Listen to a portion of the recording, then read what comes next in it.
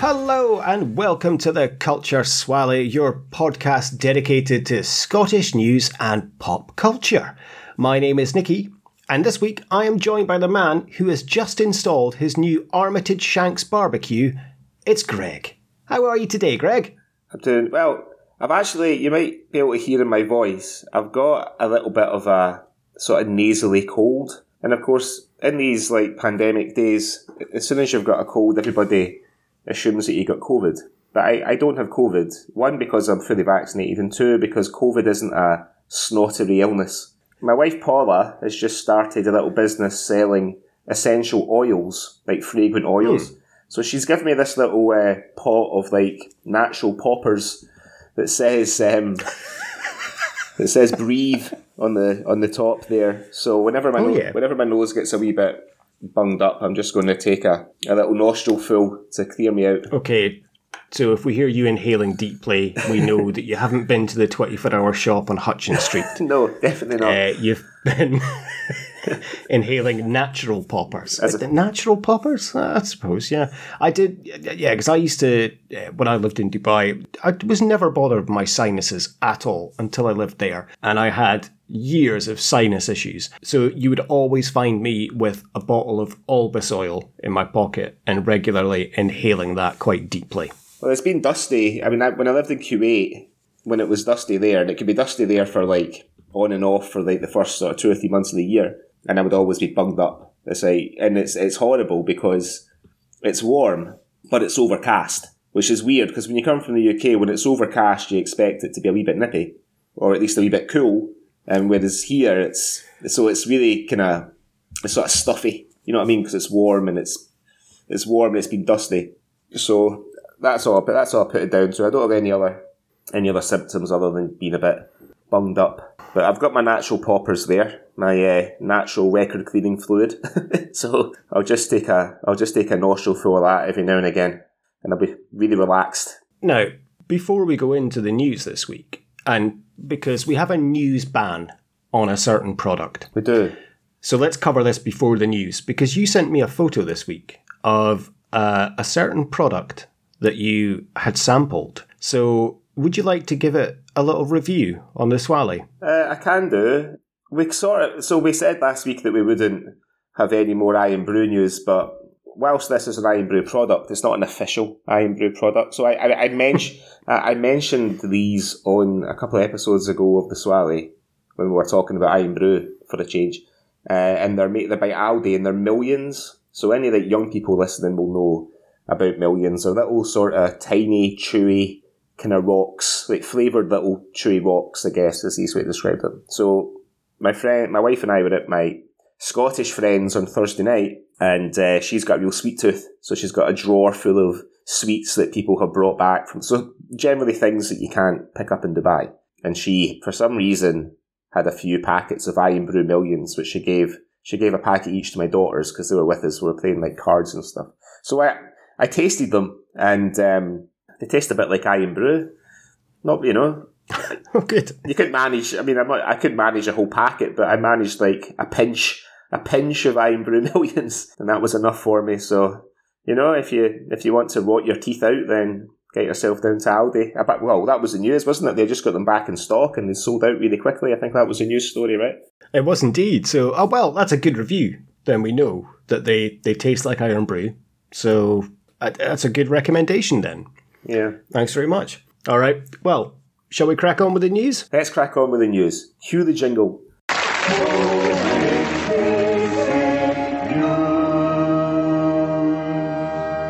Hello, this is the Outer Hebrides Broadcasting Corporation, and here is what's been going on in the news. And never has that jingle been more apt than it is on this episode. What have you seen in the last couple of weeks in Scotland that has caught your eye? Anything exciting? Remember, there's an Irn-Bru ban.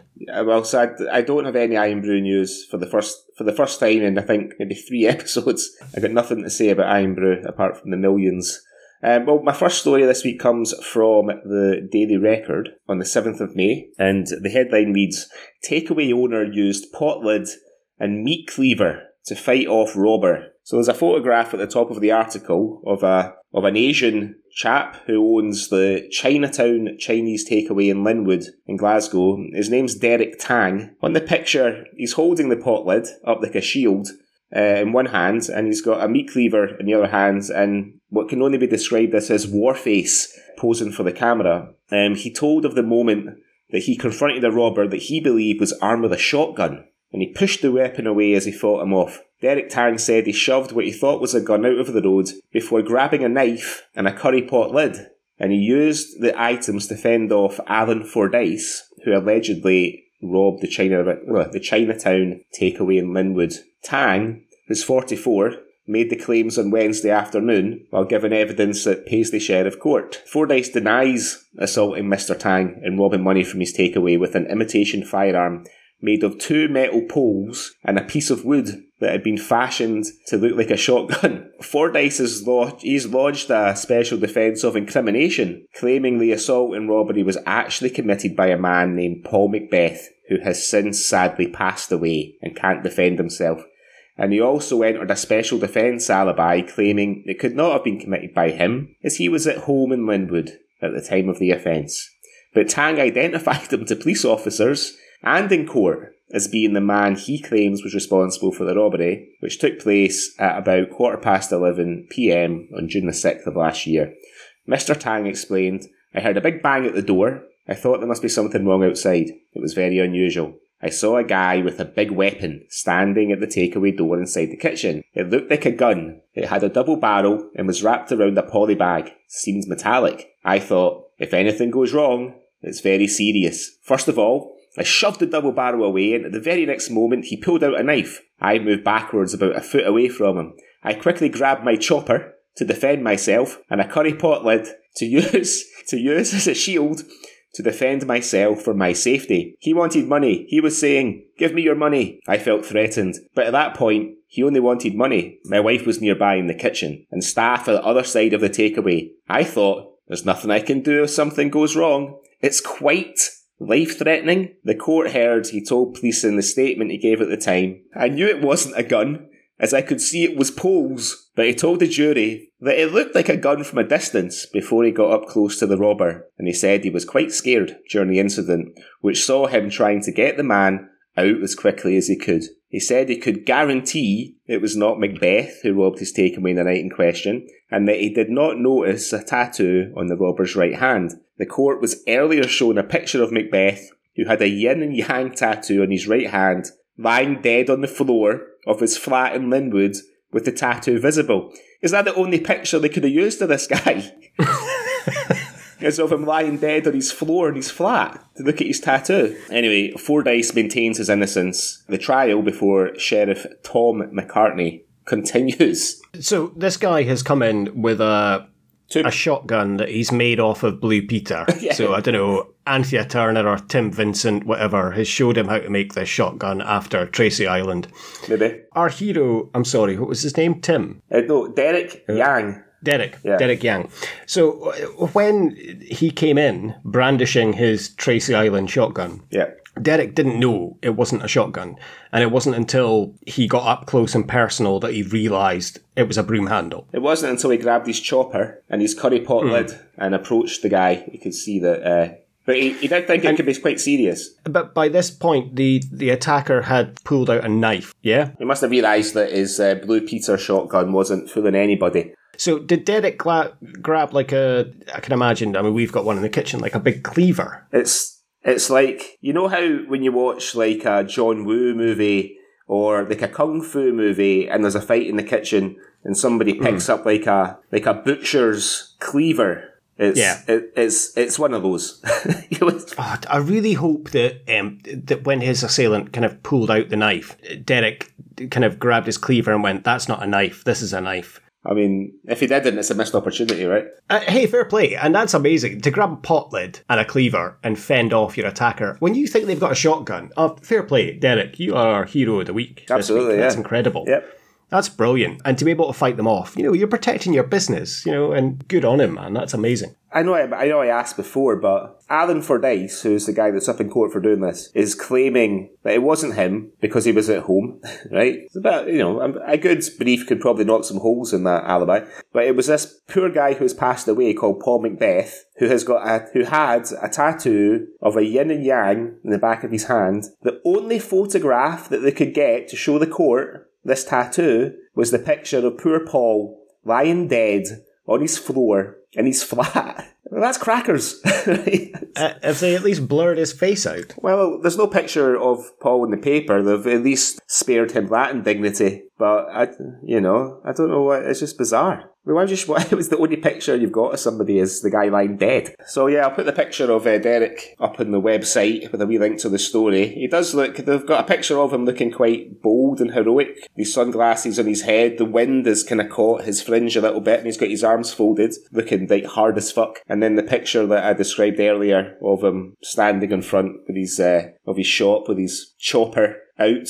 his curry pot shield, making his war face, and you can read it at your leisure. Well, my first news story also has a restaurant kind of takeaway slant. So I think we've all been kind of in lockdown and everyone's been ordering food because obviously haven't been able to go into restaurants. You know what it's like? You see pictures of the food you're going to order, and when it turns up, especially when it's like a burger, it never looks like it does in the picture. No. You're right, it definitely never does. So, this is from Edinburgh Live this week. Edinburgh restaurant slams attention-seeking customer over burger picture. A restaurant in South Queensferry has called out a customer for attention-seeking after they shared an image of a burger they said looked nothing like it was advertised. Popular eatery, Down the Hatch, I think I've seen a few of their films actually, was less than impressed after Joe Steele posted comparison pictures on Twitter captioned expectation versus reality.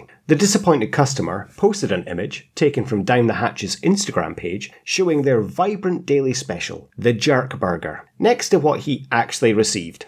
The £15 order comes with buffalo fries, and it's a burger filled with smoked pork shoulder, lettuce, onions, tomatoes, melted cheese, and several dressings. But the comparison picture posted by Joe, with his plain-looking burger, could be mistaken for a McDonald's bargain order. He attracted over 8,000 comments and likes on his page with this post, with people saying that they would be raging. However, Down the Hatch fought back. They claimed that the customer was attention-seeking, and they responded to his post saying, "Hi Joe, it's quite obvious that you've taken items out of your burger, or ordered them without items. We are 100% confident we would never send a special like that. Attention-seeking, hey?" I love their comeback. That is brilliant. I love when companies fight back. The Twitter exchange attracted a lot of attention and almost 300 retweets, where locals gave their opinion.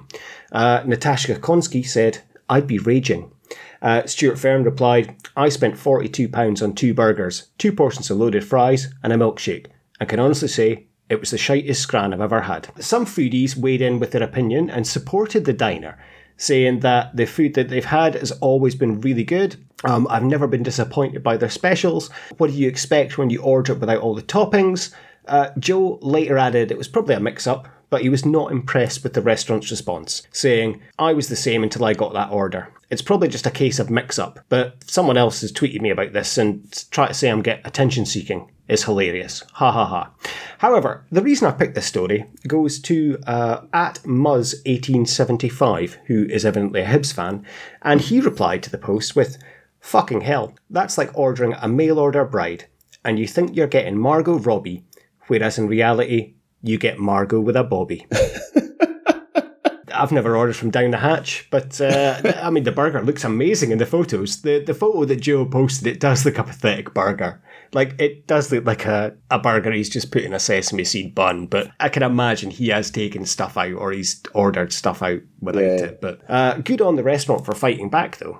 I mean, you work in restaurant industry, you know, in terms of social media or people slagging off orders, do you ever fight back? I mean, the company I work for is quite a big international company and probably wouldn't feel good about being cheeky to someone that was complaining. But I mean, people that like try to shame any kind of business online without with a complaint, instead of going straight to the business and giving them a chance to resolve it, are cunts. Really? You know what I mean? Don't know what else to say. I do remember when I was a young manager and I worked in a restaurant in Glasgow and I got a phone call one Sunday morning from this guy. And it was quite early, it's about 10 o'clock on a Sunday morning. He was complaining that we'd given him food poisoning. So there's in those days, and probably as now, there's a process to follow. So there's a little sort of kind of questionnaire that I need to fill out, questions to ask the guy on the phone. So I say, well, when were you in the restaurant? Oh, I was in last night with my girlfriend. So, right, okay, what time did you come in? About 8 o'clock, right.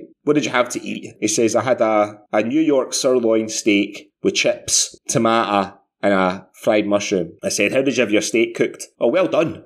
Of course, like it was a stupid question. I said, did you have anything else? He said, me and the bird shared a sundae afterwards. I was like, right, okay. I said, did you have anything to drink? And he said, well, there wasn't a table ready when we arrived, so we had to wait in the bar for 40 minutes. So I had a couple of pints when I was waiting, and then at the table, I had another pint, and then me and her shared a bottle of red wine. I was like, right, okay. I said, what did you do after the restaurant? Did you go to the cinema? Because we were beside the cinema. He says, no, we were up the town. We had a night out up the town. I said, did you have anything to drink? He says, well, I was up and out the town. I was out in the town. So I said, well, tell me your symptoms again. And he said, I've had a pure upset stomach all morning. Can't get off the toilet. I said, do you think maybe you just had too much to drink yesterday? No, man, that was a light night for me, by the way. So, right, well, I'm going to send this form off to our health and safety department and somebody will be in touch.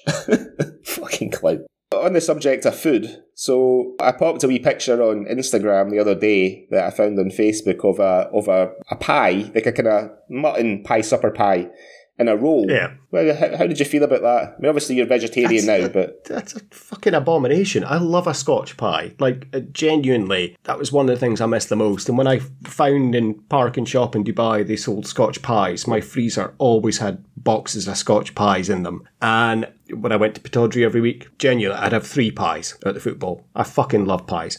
When I took my wife to the football for the first time, and it was nearing half time, and she said, I said, we need to go and get a pie. Will you go and get them? She said, okay. She said, what do you want? I was like, 3 pies, please. She said, what? 3? I was like, yeah, 3 pies. I can safely say I've never put a pie in a roll. It's just what I know. Is it not like a Glasgow kind of thing? I think it is. I have seen it, but I could never fathom putting a pie in a roll. No, it is weird. I mean, I'm saying it's weird, but I'm imagining a good sort of Glasgow roll with hundreds of butter on it and a hot pie, making the butter melt, salty butter all over the pie, and I'm thinking, might be alright.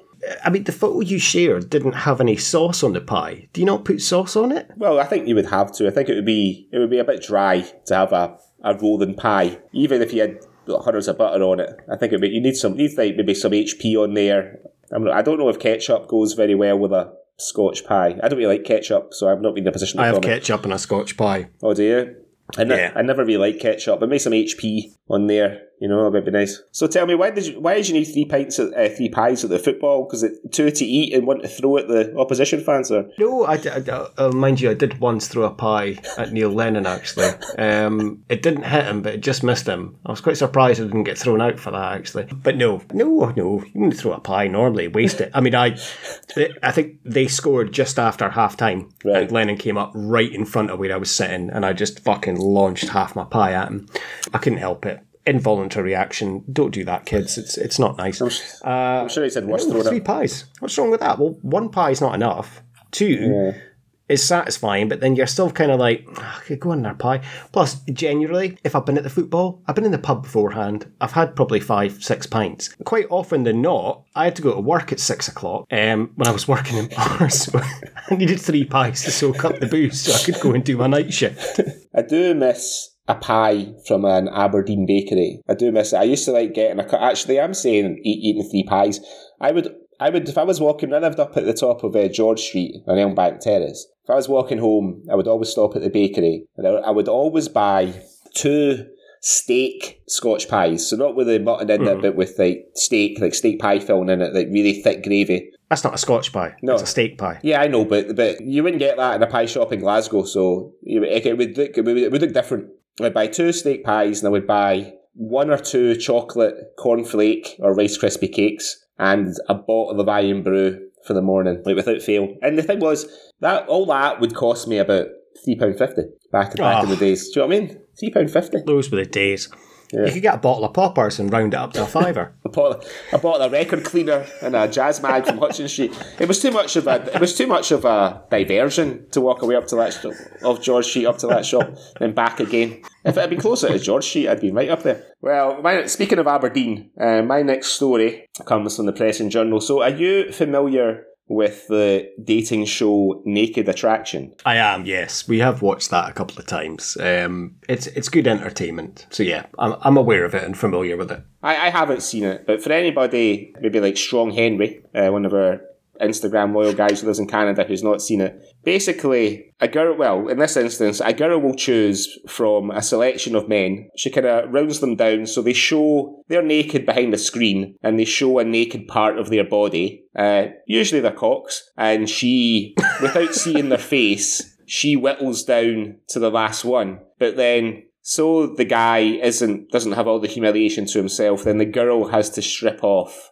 to the guy she's picked. I mean, it's a long, long way from Cilla Black, which doesn't seem that long ago to me, to be honest. I imagine Blind Date, but without the stupid questions, just guys getting their cocks out on Channel 4. So, an Aberdeen waitress has featured in an episode of dating show Naked Attraction, where suitors strip off in their quest for companionship, only for her to be stood up at the reunion.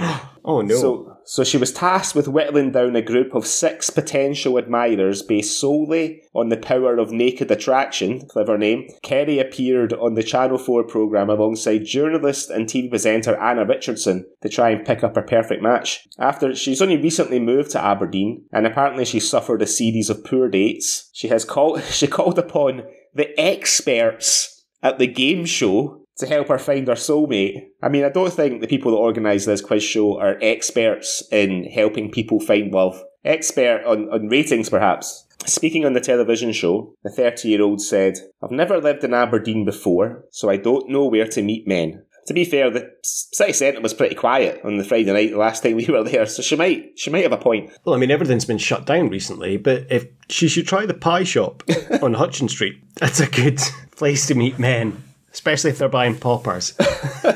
Or a porn bag. She says, "I'm the new girl in the big city and I haven't been able to find anybody yet. I just moved to a new city, so my dating game is a little rusty." Kerry then had to look on and judge each of the naked hopefuls. Stood in their individual pods, each round of the game show revealed another body part and another elimination, eventually eliminating the 6-man lineup down to one lucky man before getting her kit off herself. Looking for a man who could keep up with her adventurous lifestyle, and she's so adventurous she moved to Aberdeen, fuck's sake, she paired up with 23-year-old demolition worker Daniel.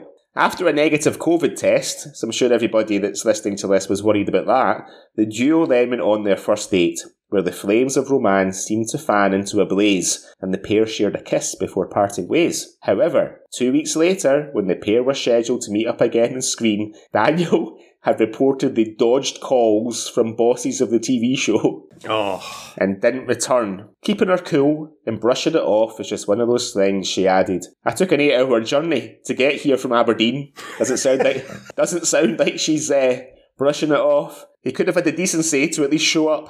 While she seemingly didn't find love in tonight's episode of Naked Attraction, the experience seemed to do little to dampen the new Aberdonian spirit, so good for her. However, a cautionary note for anybody who didn't watch this episode of Naked Attraction who's thinking, "Oh, I might check that out," with a glowing review from the Culture Swally. The episode also features Naked Attraction's oldest ever picker, 75-year-old naturalist Ian from North Yorkshire, who was on the lookout for his perfect partner. Unless you're into naked old men, you might want to give that episode of Naked Attraction a swerve. I mean, I've never, I've always had a fairly unremarkable but serviceable body. Do you know what I mean? I've managed to snag a wife and have 2 children. But honestly, getting my cock out on television, it's just my worst nightmare. It's no way. I don't care how desperate to meet somebody I was. There are easier ways. And I don't think anybody's getting paid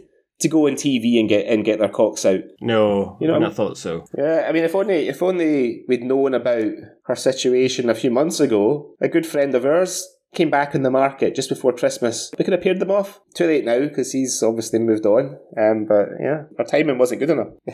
Oh dear. Okay. What's your next story? I've got two, but I'm going to... a very quick one, because it doesn't really have a huge story, but it's about... last time on the Swally, we covered a gentleman in Glasgow who was selling a toilet as a barbecue. And this week we have a Glasgow joker who has tried to punt an office chair base as a drone bought from the Barras. So you're familiar with, obviously, the base of an office chair with the wheels and the swivelling base. So yeah, he's put it on the Facebook market page saying that it's for sale for £20 because it's got no remote control and no instructions, and he bought it at the Barras. So if anyone wants to buy it, then he'll happily get rid of it. The newspaper have said, like, if this is true, the poor guy really has been stung. Anyway, if you fancy a new base for your office chair whilst you're working from home, you can always pick one up from the Bearsden, Mulgavie area. That was just a little quick story there for that. But the next story I have is very much Aberdeen-based as well. Now, are you familiar, Greg? Obviously, you used to live in Aberdeen. So you'll know that British Home Stores shut down quite some time ago, and you'll be familiar with the Aberdeen indoor market that was kind of underneath British Home Stores, yeah? Yeah, I remember it well. So if you take the market into consideration, you have like a massive 3-level building there. Mm-hmm. So you could have a big thing. There are plans afoot to turn that into a complex. It's going to have, it's basically going to be like a big like sort of amusement area. That's the current plans. It's going to be called Boom Battle Bar. And they have pitched to turn it into mini golf, curling, shuffleboard, pool, table tennis, marble tables, smart darts, and just what you need in the city centre of Aberdeen, an axe-throwing bar. These plans are that they're going to turn this into a massive kind of amusement park, and they're going to have axe-throwing lanes. Is that the best idea to have in the city centre of Aberdeen? I mean, I'm with you. I don't think that alcohol and axe-throwing are a particularly good combination anywhere in the world. But I think that axe-throwing has become quite a sort of vogue activity for the sort of rugged Jason Momoa types around town. So I feel like it'll probably do quite well. Oh yeah, because there's loads of Jason Momoa types rocking around Aberdeen, aren't there? Do you remember that guy Jason Scotland that used to bounce at Poonanaz that was in Gladiator in the background? Well, one of Russell Crowe's crew. He was a bit of a... Oh, I do, yes. Yeah. Yes. Do you want me to cut that out? Nah, it's fine. He was a total wanker, as I recall. No, I think it is quite vogue. But the only thing is with these things, they become a bit of a... They're not going to sort of endure like other more like 10-pin bowling or whatever. It's the sort of thing you go... It's like escape rooms. You know what I mean? They're quite popular at the moment. Oh, we'll go and do the escape room as a kind of team building thing. But I don't think that it's got legs. And, some of the axe throwers may be losing a limb or two as well. Too many cans of Brewdog before they start hurling axes at boards. Yeah, I think it takes one incident and then that's it, shut down. I'm sure it'll be carefully controlled. So what do you think they would do? Do you think they would they would give you like a big sort of gauntlet for your throwing arm in case, in case there's an accident, like some sort of like thick leather in case like the axe kind of slips back or something like that? What do you think? Yeah, possibly. I think it would have to be very well controlled. So yeah, I'd imagine they maybe do give you some sort of gauntlet that you use. But yeah, I mean, it has to be obviously very well covered because we've seen clips on Facebook and stuff of these axe throwing things that people launch it into the board and then it ricochets out and kind of spins back. You have to be extremely careful, and I can't see that going down well in Aberdeen, but who knows? Maybe it'll be a huge success. And Aberdeen, in 5 years' time, on the Swally, we will be celebrating the Aberdeen axe throwing champion of the world. Maybe. Perhaps maybe there'll be like a local league. These big farmers coming in from like Old Meldrum and out towards Peterhead and all that. These fucking big massive guys practicing throwing axes at their barns. I mean, one of the worst yet and funniest things I ever saw happen to a drunk guy in Aberdeen was I was working, and the reason I remembered this is because I was thinking when you were describing that place, where I can't imagine the Cadoras are going to be too thrilled about a sort of leisure amusement centre opening in the city centre when they've got their little empire down at the beach. But when I worked for them for a little while, they'd opened this Miami Beach, you might remember it, like sort of restaurant complex, and we had a revolving door. And one night, it was Christmas, so coming up for Christmas, kind of Christmas party, and these two guys were spinning the door as quickly as they could, and this guy was going to jump in at the last minute and then jump out again, and unfortunately, he slipped and fell on his arse, and the door slammed on his leg. But it didn't, I think it did break his leg, but it slammed so hard that it took like two bouncers. I don't know where the bouncers were when this was going on, so it was right next to where they stand, to like haul the door so they could get his leg out. And I remember a couple of days later, I got a phone call from a journalist at the Evening Express, because the guy had complained in the paper that it was her fault. And she called up looking for a comment, and we'd all been told, if anybody calls from like the P&J or the Evening Express or any paper, just say that you're not authorised to talk about it. So, not wanting to get fired, I said exactly that. I said, look, I'm not allowed to talk about it. You have to get in touch with somebody more senior. And the girl said, like, understand, it's fair enough. She said, but just between you and me, she said, we were in there for our Christmas night out, and we saw everything that happened. We saw exactly what happened. I was like, all right, okay, fair enough. Well, do you have any more stories? No, that's me for today. What about yourself? Anything else? No, I did have one about Glasgow Science Centre, but I just looked at the date, and it's from 2018, so it's not current news. So I'll leave it. Okay, I'll leave it. Okay. Well, I guess that rounds up the news for this week. Shall we have a little delve into a review? I think we should, and it's a Swally first, because rather than you or I choosing this week's topic, we've had a suggestion from a listener. It is. We had a request from a listener, from a Mr. Rick Steen in Aberdeen, and I had a little chat with Rick earlier this week, and this is why he picked what he's picked. Hi Rick, welcome to the Swally. How are you? I'm good, thanks. I'm very happy to be here. Good. Well, thank you very much. We got your email and with your request for what we're going to be talking about this week. And I just wanted to catch up with you and really ask why you have chosen this. What makes this so important to you that you wanted us to cover it on the Swally? Well, reason being is that although I was born in Scotland, I lived and brought up in Germany. And I moved to Scotland when I was 12 years old. And this was kind of my first introduction to Scottish. I'd never seen anything like it before. Being brought up on an Air Force base, the most sophisticated humour I'd ever seen was hello, hello. So seeing Raspberry Nesbit or seeing Isla or any of those ones, or the Hamlet man, we used to call him, or anyone else, just kind of blew my mind, really. Watching it back, it's been years since I've seen this. And I mean, Greg and I will cover it, but I'm quite surprised that the level of some of the humour is it's very political in a way. I guess it's 86, so it's quite surprising in terms of, they're not afraid of having a dig at the Tories and Thatcher and Reagan. So I guess that didn't appeal to absolutely. You as a youngster. You were more about the Baldy Man and Rabsy Nesbitt. Oh, exactly. I mean, I'm not going to lie. Most of it went over my head. And there's an end credits with Margaret Thatcher lowering like a lion at the end, like the MGM credits, which I thought was hilarious. I just thought it was wifey roaring along. But I had no idea about the politics. One of my favourite ones, and one I remember so vividly when I got there, was, I think it's from the first series, and it was called Is Scotland Crap? And it was brilliant. And the reason why it rang with me is because there was this one guy in the crowd who's your token Scottish, kind of like, English bastards, get out, or whatever type of thing.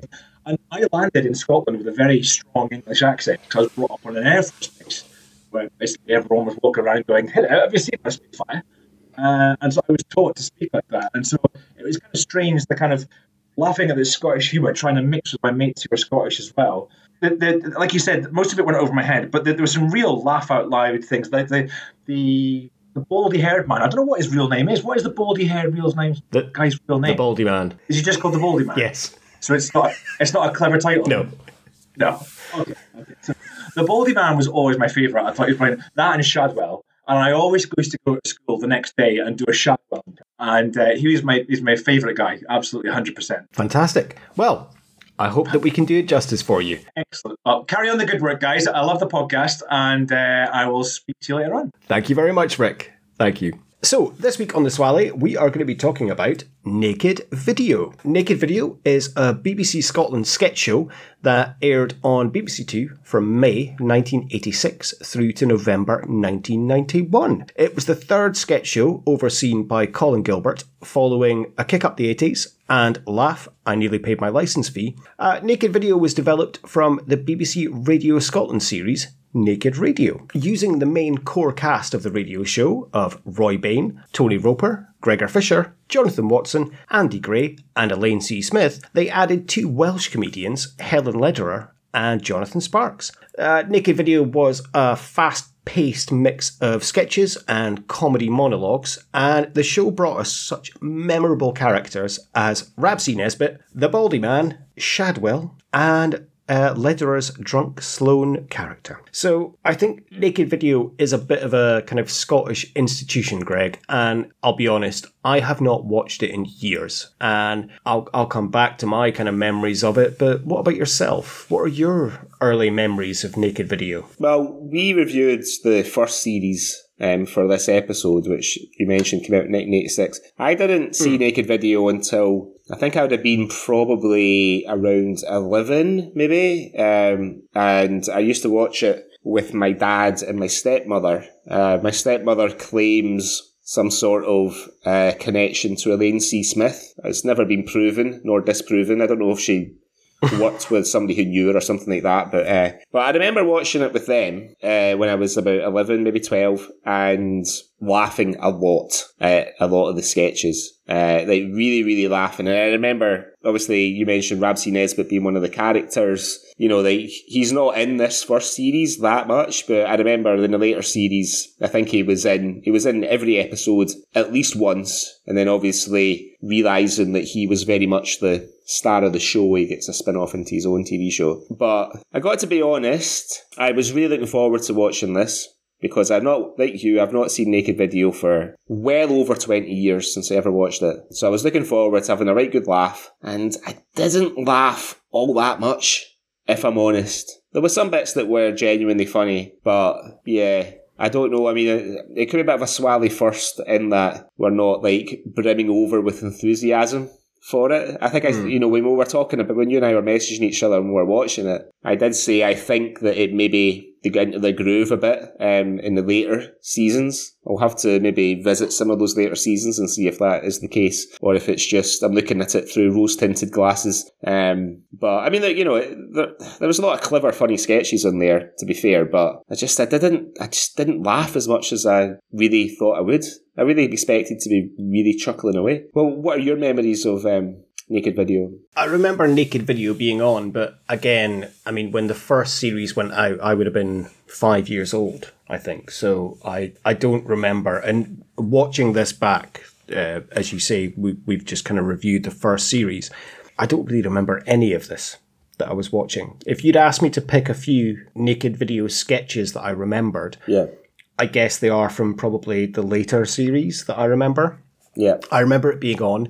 I remember speaking about it at school. I think one of my first memories is of it was my neighbour 2 doors down. Ironically, considering Jonathan Watson and Elaine C. Smith are in Naked Video. And I remember going round to their house with my mum and Ronnie and Moira.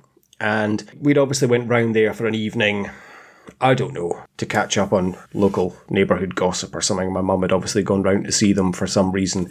And I remember Ronnie giving me a VHS of, it was like Aberdeen 100 Greatest Goals or something. So this must have been like 91, 92, I think. So I would have been like 10, 11 years old. And I remember being so delighted with this because he only gave it me for a loan. Yeah, He didn't give it to me. It was just have a watch of this. And I remember being so delighted because I was such a big Aberdeen fan, you know, and I still am, to be a kid, and like, oh, great. And I think maybe we just got our first kind of VHS player or something, and, you know, I was so excited to be able to go and watch this. And I remember him saying to my mum, well, the only other tape I've got that I could give him is Naked Video. And my mum kind of, this horrified look at her face, like, oh, he's too young for that. I think she thought maybe it was a porno. And she maybe thought that maybe Ronnie and Moira were trying to sort of ingratiate me into their local swingers club or something by giving me like a home sex tape. I'm not sure. Obviously, I knew what it was at the time, but didn't say. But I remember watching it, when I was young and thinking it was funny. As I say, a lot of the sketches I remember must be from later series. I agree with you. Watching it back this time, the first series, I was really looking forward to it, and I was a little bit disappointed. I think it started off so strongly. I would say the first episode has 25 sketches in total, and I would say the first 5 sketches are very funny. You have the 9 o'clock news kind of CFAX pages with the sexual positions coming up, and it's kind of a tease. That's funny. Yeah. And then you're into the news, which is obviously a mainstay of every episode, that they have this news section. I think that later gets replaced. I think it's in series 3. That gets replaced with Gregor Fisher doing the Outer Hebrides Broadcasting News Corporation, which is what, of course, we use for the news section of the Swelly. That was quite funny. The first episode, I found that very funny because it was about the rapists getting tough and the guy on the slide getting his balls caught. And then it was about test tube babies, and one of them was a chimpanzee, and then it was about the editor of The Sun, and it was a gorilla thumbing through a newspaper. Yeah. That was funny. And then you go into the Blind Surprise with Elaine C. Smith as Cilla Black. Yeah. And that had a good punchline in terms of you find out Sharon and Paul are brother and sister. Yeah. And I think that's one thing I find with this series. You had that, so there's a lot of impressions in this series. And then the next sketch is Tony Roper in the Volkswagen ad. This is the man. Yeah. And it's the Sinclair C5. Yeah. Again, it's very much a mainstay of this series is advert ripoffs and Sinclair C5 jokes, which obviously were hilarious in 1986. Yeah. And then you're into Rabsy Nesbitt with his first kind of rant about the Tory government. And from then on, it was all downhill for me. Yeah, it's like the law of diminishing returns after that, wasn't it? Yeah, started off so strongly and then it just goes downhill. But yeah, I mean, to talk about I say impressions. In this first series, we have impressions of Julia Somerville, John Humphreys, Cilla Black, Sam Fox, Aled Jones, Desmond Wilcox, Mark McManus, Dempsey and Makepeace, Clint Eastwood, Rambo, Sean Connery, Noel Edmonds, and Colonel Sanders. That's quite a lot of impressions to cram into 6 series.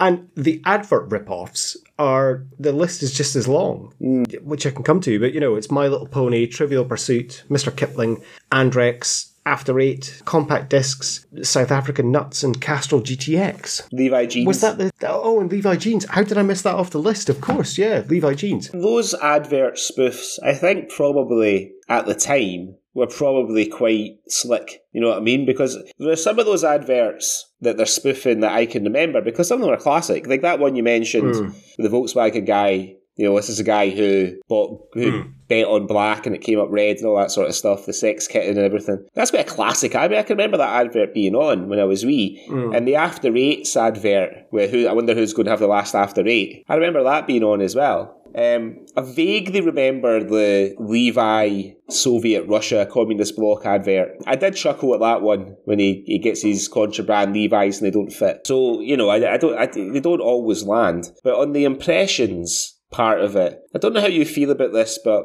people that I'm very familiar with, like actors, for example, or impressionists or whatever, so I know they're Scottish, and I've heard their proper voices. When they do, like, accents, they can be doing quite a good job of it. And I thought Elaine C. Smith did a decent Cilla Black, if I'm being honest. I thought it was a pretty good appropriation. Yeah. For some reason, it just makes me a wee bit uncomfortable, like a bit embarrassed. Like it's my mum that's trying to do a funny voice, or my dad or something. Do you know what I mean? I'm just a bit kind of...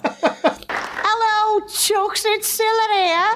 Oh, we had a lovely audience tonight, oh, yeah. Like Tony Roper kidding on that he's English, or Gregor Fisher doing like a silly English voice and I thought, well, why do these sketches... Like, it doesn't feel like in a lot of these sketches that being English is essential to the comedy of the sketch. It could be just as funny, maybe even funnier if they just played it Scottish. Because I would like from that whole kind of first season, there's apart from the Rab C parts, which as I've mentioned, there aren't very many. There's not really a lot of Scottish sketches.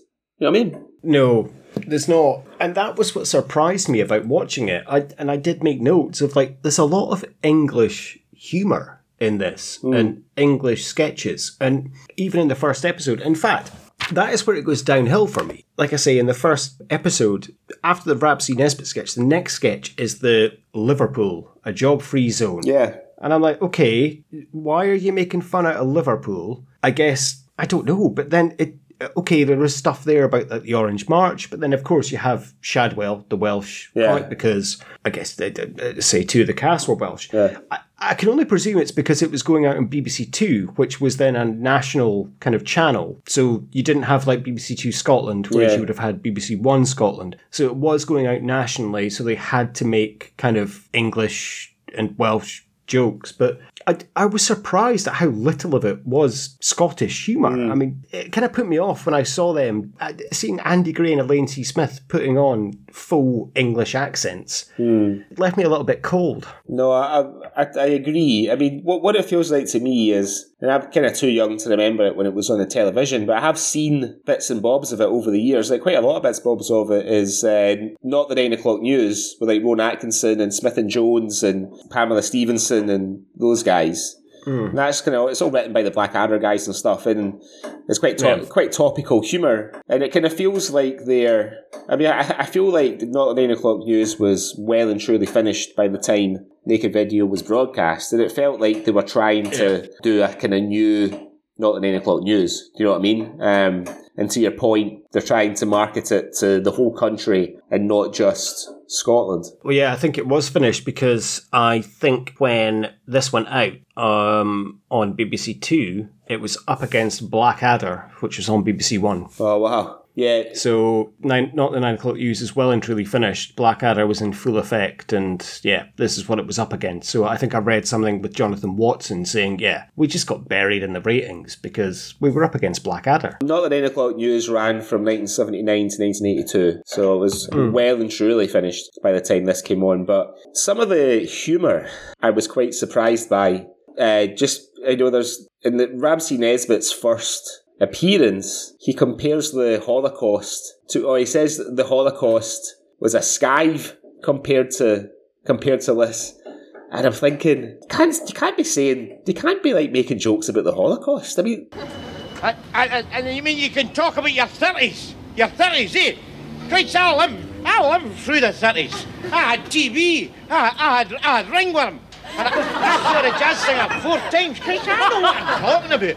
I mean, you can talk about your Holocaust. That's fair enough, your Holocaust. But Christ, that was a skive compared to this. That was a doodle compared to this. I know this is like 30, 35 years ago, but I'd have thought, especially when there would still be quite a lot of people who may have survived the Holocaust alive at the time. Not that making jokes about it when they're all dead is any better either, but I was surprised. And then the sketch where Gregor Fisher and Ron Bain are trying to come up with a sitcom set in a Japanese prisoner of war camp. And I think one of Gregor Fisher's suggestions for a title is "I Ain't Half Thin, Mum," or something like that. And I'm just thinking, there'll be people in the UK that may have survived Japanese prisoner of war camps that might see this. I believe, and this obviously doesn't reflect the opinions of the Swally, but his 3 suggestions are you being starved? I ain't half thing, Mum. And I did laugh at, I'll be honest, Heidi Hi Hiroshima. Yeah.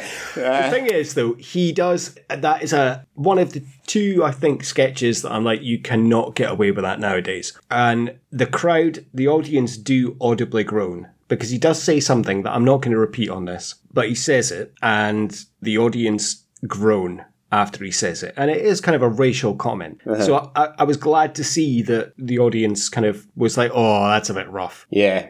I was quite surprised how political it was, but I suppose in 86, that was the thing to do. But it was very much, anti-Tory, anti-Thatcher, anti-Reagan. It was very much nuclear war focused as well. I think that was the vogue thing, because obviously you had Spit and Image at the time, which was, I think, Spit and Image were probably at its sort of height at that point, is the height of its popularity. Not that 9 o'clock news was quite political as well, but maybe in a sort of cleverer way, you know what I mean? And I think just with Thatcher, she's obviously quite an easy big target that you could get a lot of mileage out for satire and comedy writers in the 1980s, because a big kind of personality, female prime minister. enemy of most people, it felt like. You know what I mean? Unless you were wealthy or in a certain class in the UK. So yeah, probably miles and miles of comedy you could get out of Thatcher back then. Thatcher, of course, they end every episode, apart from the one where they really heavily go at nuclear war. I think it's episode 3. They have Reagan doing the roar at the end, but every episode ends with Thatcher giving a big kind of roar in the MGM logo, which, I'd forgotten about, but as soon as I saw it, I remembered, and I did burst out laughing, I have to admit. I think they replaced, when she got voted out, I think they replaced her with John Major in later series. Oh, did they? Yeah, okay. Did something similar. They don't shy away from touching on issues of the era, and I think that's summed up as well in... That's another thing. As long as a lot of impressions and a lot of kind of advert parodies, there's a song, I think, in every episode. Yeah. And in episode 1, you have Elaine C. Smith, evidently as Sam Falk, singing about being page 3. And I think the particular line I like is like, spread out like a haddock. Now, Elaine C. Smith, she's not a bad singer in terms of the songs that she sings. She's all right. I was going to say, the only thing positive I could find to say about the songs were the fact that Elaine C. Smith is a good singer. And I don't know if she's done any kind of musical stuff in her career. You know, obviously we know her from most recently Two Doors Down, playing Mary Doll and Ramsey Nesbitt and other small parts here and there. But she's a good singer. She's a really good singer. Yeah, really good. I mean, she sings, I think, most of the songs, apart from maybe the last one where they have like a group kind of Band-Aid style song. But yeah, she's brilliant. So if we talk about the kind of characters that came out from it. So, I mean, obviously, Ramsey Nesbitt is the first one, which I'm pretty certain we'll cover Rab in a future episode, so we can kind of maybe skim over a little bit. But he's only in 3 sketches in the first series, and I kind of feel that he almost builds momentum. Like, the first one is like a rant in the street. The second one, in my opinion, is fantastic when he's Andy Gray in the Dole office and the benefits office, and he's not getting the money, and that's, I think, brilliant. And then, of course, the last one is when Mary Doll comes in, although she was in a sketch before, but you were like, I did note down, I'm like, is this Mary Doll? And then, of course, she comes in with Rab later, but I guess this is the first kind of footings of Ramsey Nesbitt. She's good in that sketch, that last sketch that she appears in. I found that one quite funny because by the time I got to episode 6 of this, I was thinking, you know, I think probably I was trying too hard to enjoy it at this point, because you always feel, you know, when you watch something Scottish, like kind of River City is a good example. I'm not saying that River City is bad, but it's a soap opera. So a soap opera immediately invites itself to criticism. And I mean, I don't watch soap operas, right? You know, I used to watch Neighbours when I was a kid because everybody did, but that's it, you know. So River City it's not something I would watch. And I have watched it, but I've always found it hard to criticise it because it's almost like your wee brother's performing in the school play, and you know deep down in your heart that he's not very good, but you have to kind of say how good he is because he's your wee brother. Do you know what I mean? Even though you know and everybody else knows that it's not great. And I felt a wee bit like this. I felt a bit like this with Sunshine on Leith, but I felt more comfortable criticising Sunshine on Leith because although it's set in Scotland, there's English people in it. It's not like it's a Scottish production all by itself. You know what I mean? It's you got Film 4 in there, or whoever, the BFI. It's very difficult to criticise Naked Video, even though I know that it deserves a bit of criticism because there are a lot of it that's not very good. But that last sketch of Ramsey Nesbitt and Elaine C. Smith as Mary Doll, I found really, really funny when he feels like he's achieved something because he's been diagnosed as a psychopath, and she's all pleased for him as well, and then she sticks the heat on the doctor. I think to divert away, we'll come back to the mainstay characters then. We've spoken about Rab. Yeah. We'll come back to the Baldy Man next, I think. But to touch upon your point about speaking about the actors, you can't take anything away from them. No. They are giving it their all, and they are phenomenal. I had a really hard time picking in terms of the Sean Connery Award of who won this series. Yeah. I mean, I did have an eventual winner, but I could have given it to 4 or 5. I mean, Fisher's amazing. Andy Gray almost pains me. Like, I mean, Andy Gray, because obviously we covered him in City Lights, and he must have been doing City Lights at the same time as this. Yeah. Now, Andy Gray, dearly missed, and he did have a great career in terms of a great theatre career and stuff. How did he not go on to do bigger things? He is phenomenal in this, in terms of the way he's acting. Some of his performances in the sketches, he's brilliant.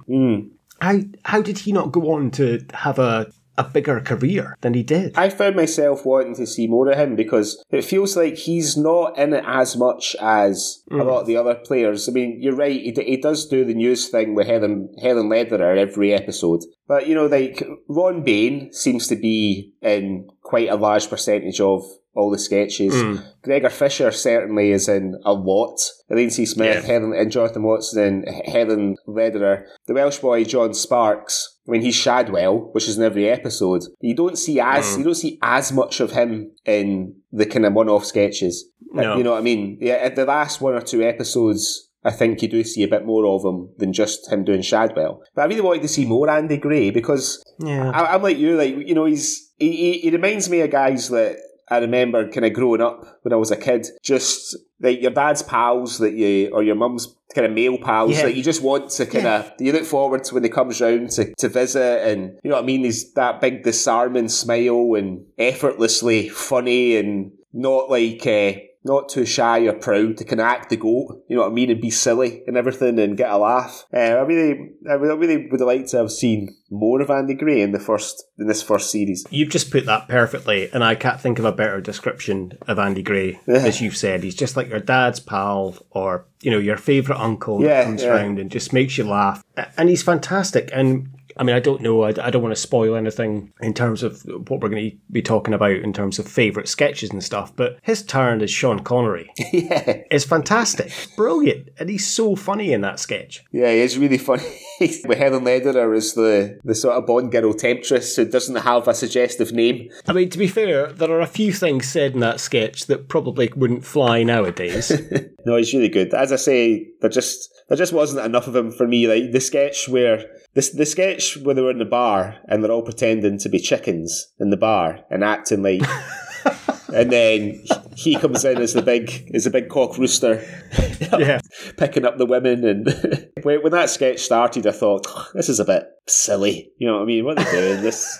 How are you going to stretch this out? And then he comes in, he's got the kind of big quiff and all that, you know. And he is. I think he was quite a big tall fella, right? He was definitely over 6 foot, so he just plays the part like perfectly. As you say, it turned out quite silly initially, and then did kind of turn into one of my funniest sketches. The same as when they have the Scottish folk band, and he turns up as Duncan, who's pretending to be homosexual. And that's one thing I was like, oh, God, is this going to be a bad 80s joke? But then it turns out, kind of ahead of its time and maybe turned on its head, that he was the only one that wasn't homosexual. And was kind of pretending to be. And I thought that was quite, okay, that's okay. I quite like that twist. Yeah, I thought it was funny. And I like the kind of islands accents that they're doing, the sort of Orkney accents and whatnot, you know. The sort of two kind of hand drummers.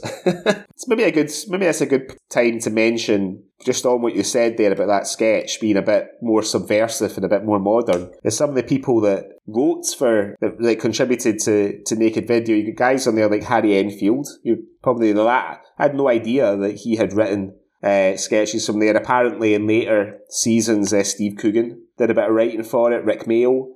Obviously Ian Paterson, who created Ramsay Nesbitt and would go on to basically have a career in books and plays and television series of Ramsay Nesbitt. Phil Differ, who's quite a well-known Scottish comedy writer. But I wonder, when you watch some of the sketches, I sometimes wonder who contributed that. You might think, well, because Harry Enfield's, I remember his sketch show, and he was more of a kind of characters guy. He had, started off with guys like Stavros and Loads of Money, and then later on he would do like the upper class Twit and Smashy and Nicey with Paul Whitehouse, yeah. So like more character stuff. I don't know if like maybe Rick Mayall might have been a bit more topical, you know, I'm not sure. Yeah, probably. Yeah. But some of the humour, I mean, even for 1986, I mean, there was a sketch that you and I think we're both quite shocked by, and it's a sketch where, I'm not sure who it is, which actors it is, because it's hard to see, but they basically dress up as West Indian people in London.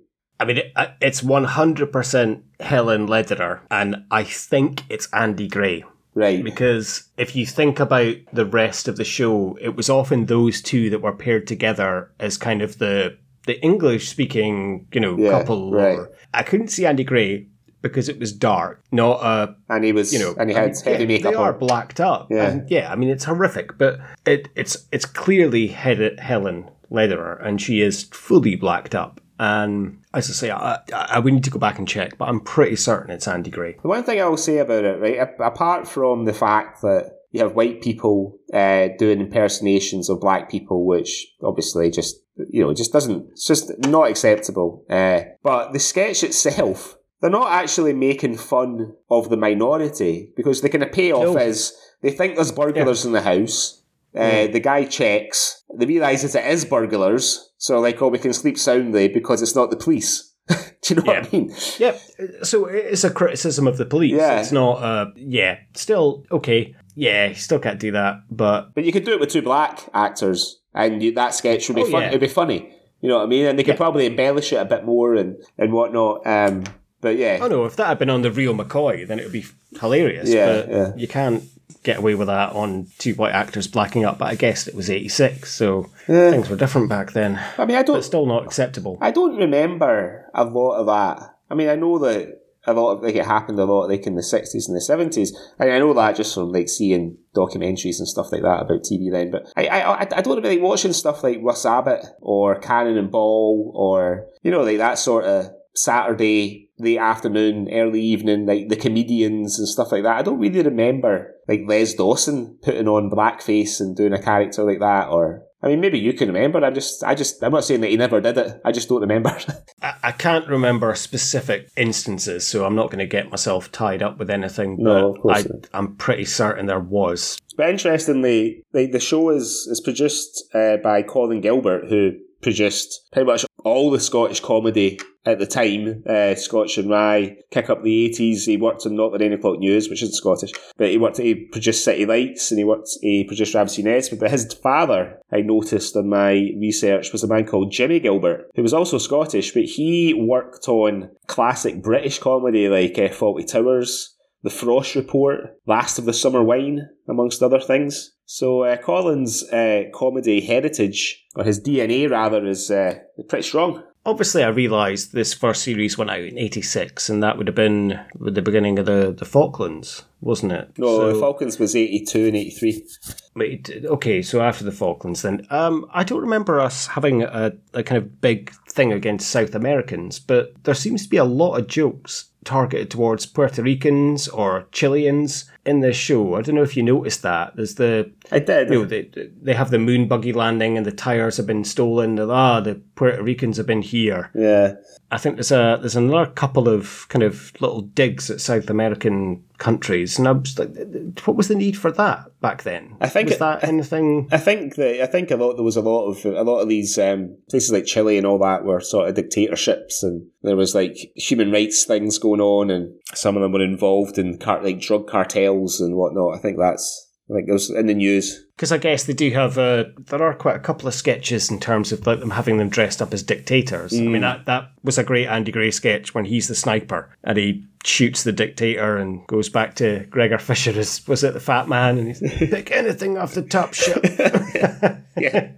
So I think we've spoken about Ramsay Nesbitt as probably the most famous. I think probably the other famous one to come out of it is the Baldy Man, and he had his own sketch show, I think, or comedy series. Yeah. Is it just me, or is that really not funny? The sketches in Naked Video, I don't think are, personally speaking, they didn't make me laugh either. I think maybe the reason that it got, because it was 1995, the Baldy Man TV show came out, which is, it's 4 years after Naked Video finished. And I don't know if it was maybe a bit of a trying to cash in on Mr. Bean, because because I don't think he ever spoke. I don't remember watching the Baldyman TV show or even seeing any of it, to be honest. But I feel like he didn't speak in it. He just got into difficult situations, much like Mr. Bean. I remember they used them for one of the Hamlet cigar adverts, and it was actually they appropriated the sketch, the first sketch that he's in when he's in the photo booth in the very first episode, and he keeps missing the flash. I remember they used that sketch pretty much wholesale in a Hamlet advert. But I think it's maybe a bit of its time. You know, I don't find Mr. Bean particularly funny either. I mean, there are some little bits naked of Mr. Bean that if I see it kind of make me smile. But you know, I think it's for me. I like my humour to be a little bit more sophisticated. You know. Well, if you're talking about sophisticated humour, then I guess the third most popular would be our Welsh poet, Shadwell. Yeah, I didn't Yeah, it didn't strike well with me at all. I didn't find him funny. A couple of bits were kind of amusing about his mum not paying the instalments in his trousers or him going to the zoo, but I didn't find him funny at all.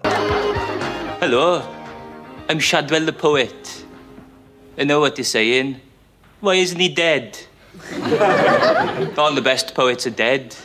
Well, if it's any consolation, quite a lot of people who've enjoyed my poems in the past are dead now. And I don't feel very well myself, as a matter of fact. No, really? I didn't find him I suppose, at the risk of sounding a bit patronising to a whole country, I did find him kind of charming, you know, that kind of sort of Welsh, you know, I've got Welsh friends, I like the Welsh accent, it's maybe my second favourite accent from the UK after Scotland, but I mean, I feel like, I don't know if maybe we need to see some later Shadwells, but I feel like that was a lot funnier back when I was younger. Yeah. You know what I mean? I don't know if I've just got older, or if maybe, like we said earlier, didn't really get into its stride until a few series in. But I mean, the interesting thing about John Sparks, who plays Shadwell, is that he also plays Fireman Sam in the TV show and is the narrator on Peppa Pig. Oh, very good. I didn't realise that. Yeah. Oh, very good.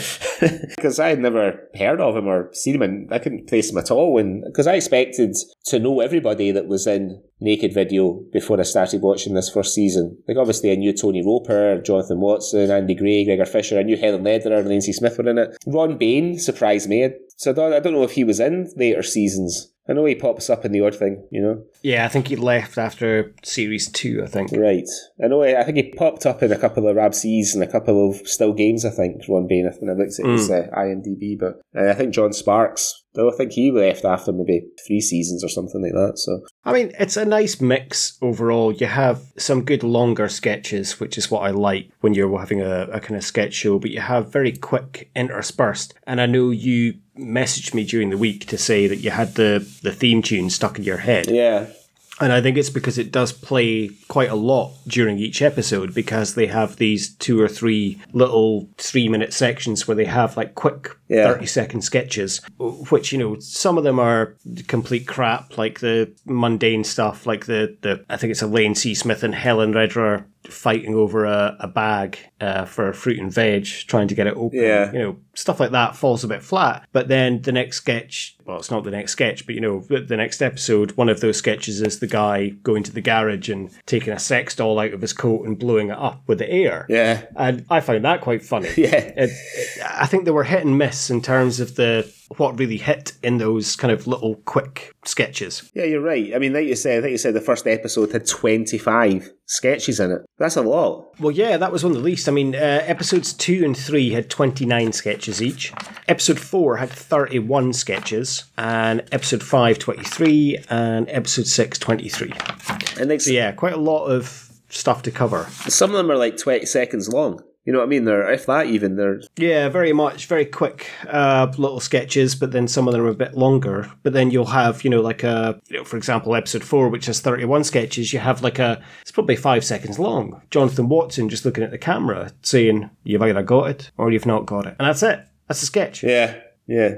And okay, it was funny because it was Jonathan Watson, and then you have these other sketches that I'm like, okay, why you have the whole kind of question time setup, and you have panel behind the presenter, and you have the dramatic music, and it's, hello, welcome to your questions. Tonight we're asking, is Jeffrey Archer a tit? And they all just nod. Like, okay, well, that's it. And you're like, really? You've set all that up just for that? For like a 20-second sketch that wasn't really that funny. Yeah. Going back to the kind of news that they do at near the start of every show. So basically, Have I Got News for You?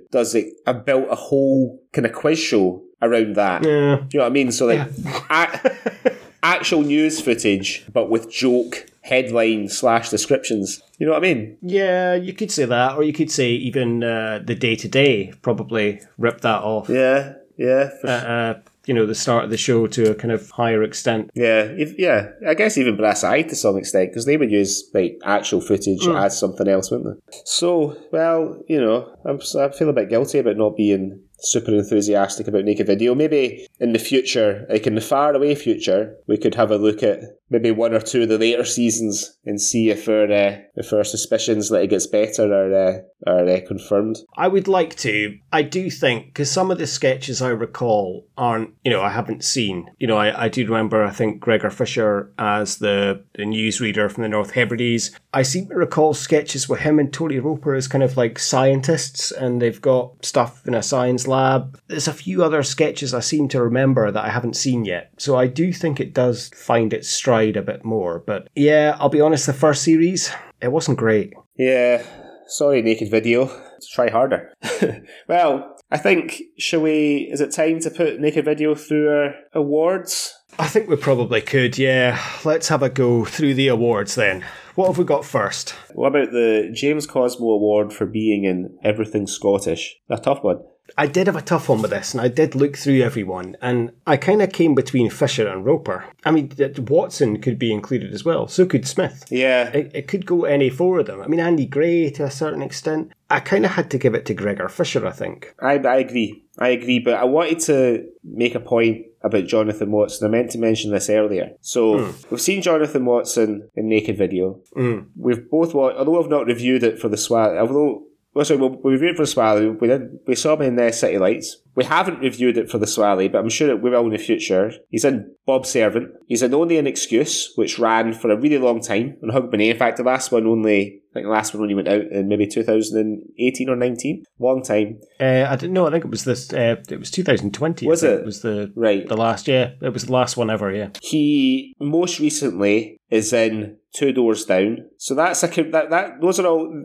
By no means what I've mentioned are the only things he's done in the last 35 years. How come he looks exactly the fucking same now in Two Doors Down? If anything, he looks younger in Two Doors Down than he does in City Lights or Naked Video. You know what I think swayed us of the City Lights was that he had a moustache. And watching him in this, in Naked Video, I was amazed. I was like, he doesn't look any different. No, I know. How does he... Yeah, he looks brilliant. And I would like to give it to him because, again, we haven't really spoken about him that much, but he kind of disappears, I think, like about episodes 2, 3 and 4. He seems to be in the first episode and then he kind of vanishes and then he pops up again in the later episodes. I don't know if that was something to do with just the way they'd filmed the sketches, but yeah, he does deserve, because he is in a lot of stuff, but I think purely has to be Gregor Fisher, I think, from the amount of Scottish stuff that he's done. That was who I gave it to, but I would happily give it to Watson, Roper, or even Smith. I think they all deserve a shade of that award. Maybe then to that point it should be a company award to the company of actors. Could be. Yeah, to make it fair. It should be, actually, yeah. Let's do that then. The Frank Begbie Gratuitous Swearing Award. Not a huge amount, I don't think, in this, is it? I think it's like 2 or 3 instances. I gave it to Rab for his sketch with Andy Gray when he's in the DSS office and he says, maybe I'll go out and chip some bastard. I agree. Wine, is it? Wine? Don't you wine me, pal. Don't you wine me. Christ, I don't drink wine, I don't drink wine. Well, fair enough. Maybe I'll take a wee slug now and again, a wee drink. And maybe I'll fall down and maybe I'll stand back up again and maybe I'll chip some bastard. For the Jake McQuillan Your Tease Out Award, I gave it to Elaine C. Smith for sticking the heat on Ron Bain in that last Ramsey Nesbitt sketch at the end where she headbutts him before they leave his office. I'll give it to that then, yeah. I had Jonathan Watson as Ala Jones getting kicked in the balls. Yeah. But I'll give it to Mary Doll sticking the heat on him. Yeah. You can take that, definitely. Deserves an honourable mention, anyway, the Ala Jones. Yeah. Archetypal Scottish moment. So I think we would have expected there to have been a lot more of these in Naked Video. Yeah. You know? I've just given it to Ramsey Nesbitt overall, to be honest. There was a lot that I couldn't think what else to give it to. So I've just given it to Ramsey because... Yeah, I think Rab gets it. That was it. I think there are two other ones that deserve a mention. The sketch about the sketch with the orange guys saying how they accept anybody, Presbyterians, etc. Then one guy says, yeah, I'm a Catholic, and they attack him. It's maybe not a Scottish moment, maybe more of a West of Scotland moment. And the sketch with Gregor Fisher and Tony Roper playing the two Jakies with a good bin guide when they're raking through the bins. But I think it's very difficult not to give it to Rab. And then I think probably the toughest one to award is probably the Sean Connery who won the show / who got to go home and fuck the prom queen. I gave it to Gregor Fisher. Purely because he had two characters to come off of this show in terms of Ramsey Nesbitt and the Baldy Man. So I think he wins it kind of overall, and he is in my favourite sketch of the entire show, which we will do next in terms of our favourite sketches. Or okay. I don't know if you've picked a favourite sketch. Yeah, I've got a couple. But yeah, he, for me, wins it. I think you could give it to a multitude of people because I think Helen Lederer is fantastic in it. I think Elaine C. Smith is great because, as you said earlier, she does, all the singing and she's got a great voice. Yeah. They're all great, but yeah, I gave it to Gregor Fisher. I gave it to Gregor Fisher too, but I did have honourable mention for Elaine C. Smith. Although she's not had the same level of success following a Naked Video as maybe Gregor Fisher, and maybe even a couple of other guys have, just for her sort of versatility in it. You know what I mean? We discovered that she's a good singer. She can do a good Cilla Black impression. Various other bits and bobs. So I think runner-up Sean Award for Elaine C. Smith, I think. And okay, so what was your favourite scene? Sketch or sketches? Without a shadow of a doubt, it was episode 5. It had me in tears, and it's the sketch with Gregor Fisher as E. Jones Stud. When he's driving around in his rent-a-ride van. Morning. See anything you fancy then? Just now, thanks. You are one hot bitch, lady. Later, perhaps. I'll look forward to it. Because it just starts off so inconspicuous. He's in this shop, he's got a northern accent, he's polishing an ornament, and you're just thinking, what is this? And he's like, oh, so I got a government grant and I was doing this. And it turned out I became a gigolo.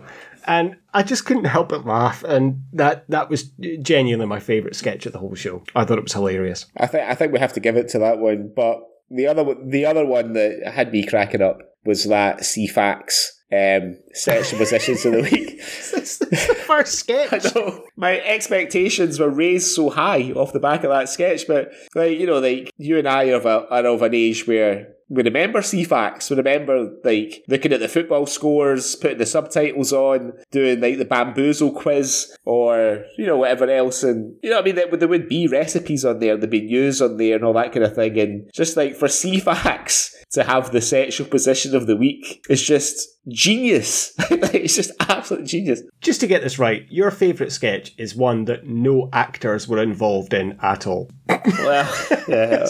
And there were a lot of sketches that I really liked that actors were in, but that one, I feel like that one made me laugh the most, apart from the Gregor Fisher as the kind of Kickstarter stud. So, well, Rick Steen in Aberdeen. That rhymes. We hope you enjoyed listening to us talk about Naked Video. I'm sorry we didn't. I'm sorry we don't have as fond memories of it as you clearly do. I hope you enjoyed the episode anyway, and I'm glad that I watched it. I don't regret watching it. It was good to spend time with Gregor Fisher and Tony Roper and Elaine C. Smith and all those guys. Oh, I'm happy we watched it again, and I'm delighted to be able to go back to it, but I don't think I'll be watching that anytime soon. Apart from the John Stud sketch, I may watch that quite a lot. Okay, well, thank you very much. that was a listener request. Now, I picked Under the Skin a couple of weeks ago, so it's your choice this week, Greg. So what are we going to be looking at next time on the Swally? When you chose Under the Skin, I had never seen it before. So I've chose something that I don't think you've ever seen before. We've done this is like a 20-second episode, I think, that we're recording now.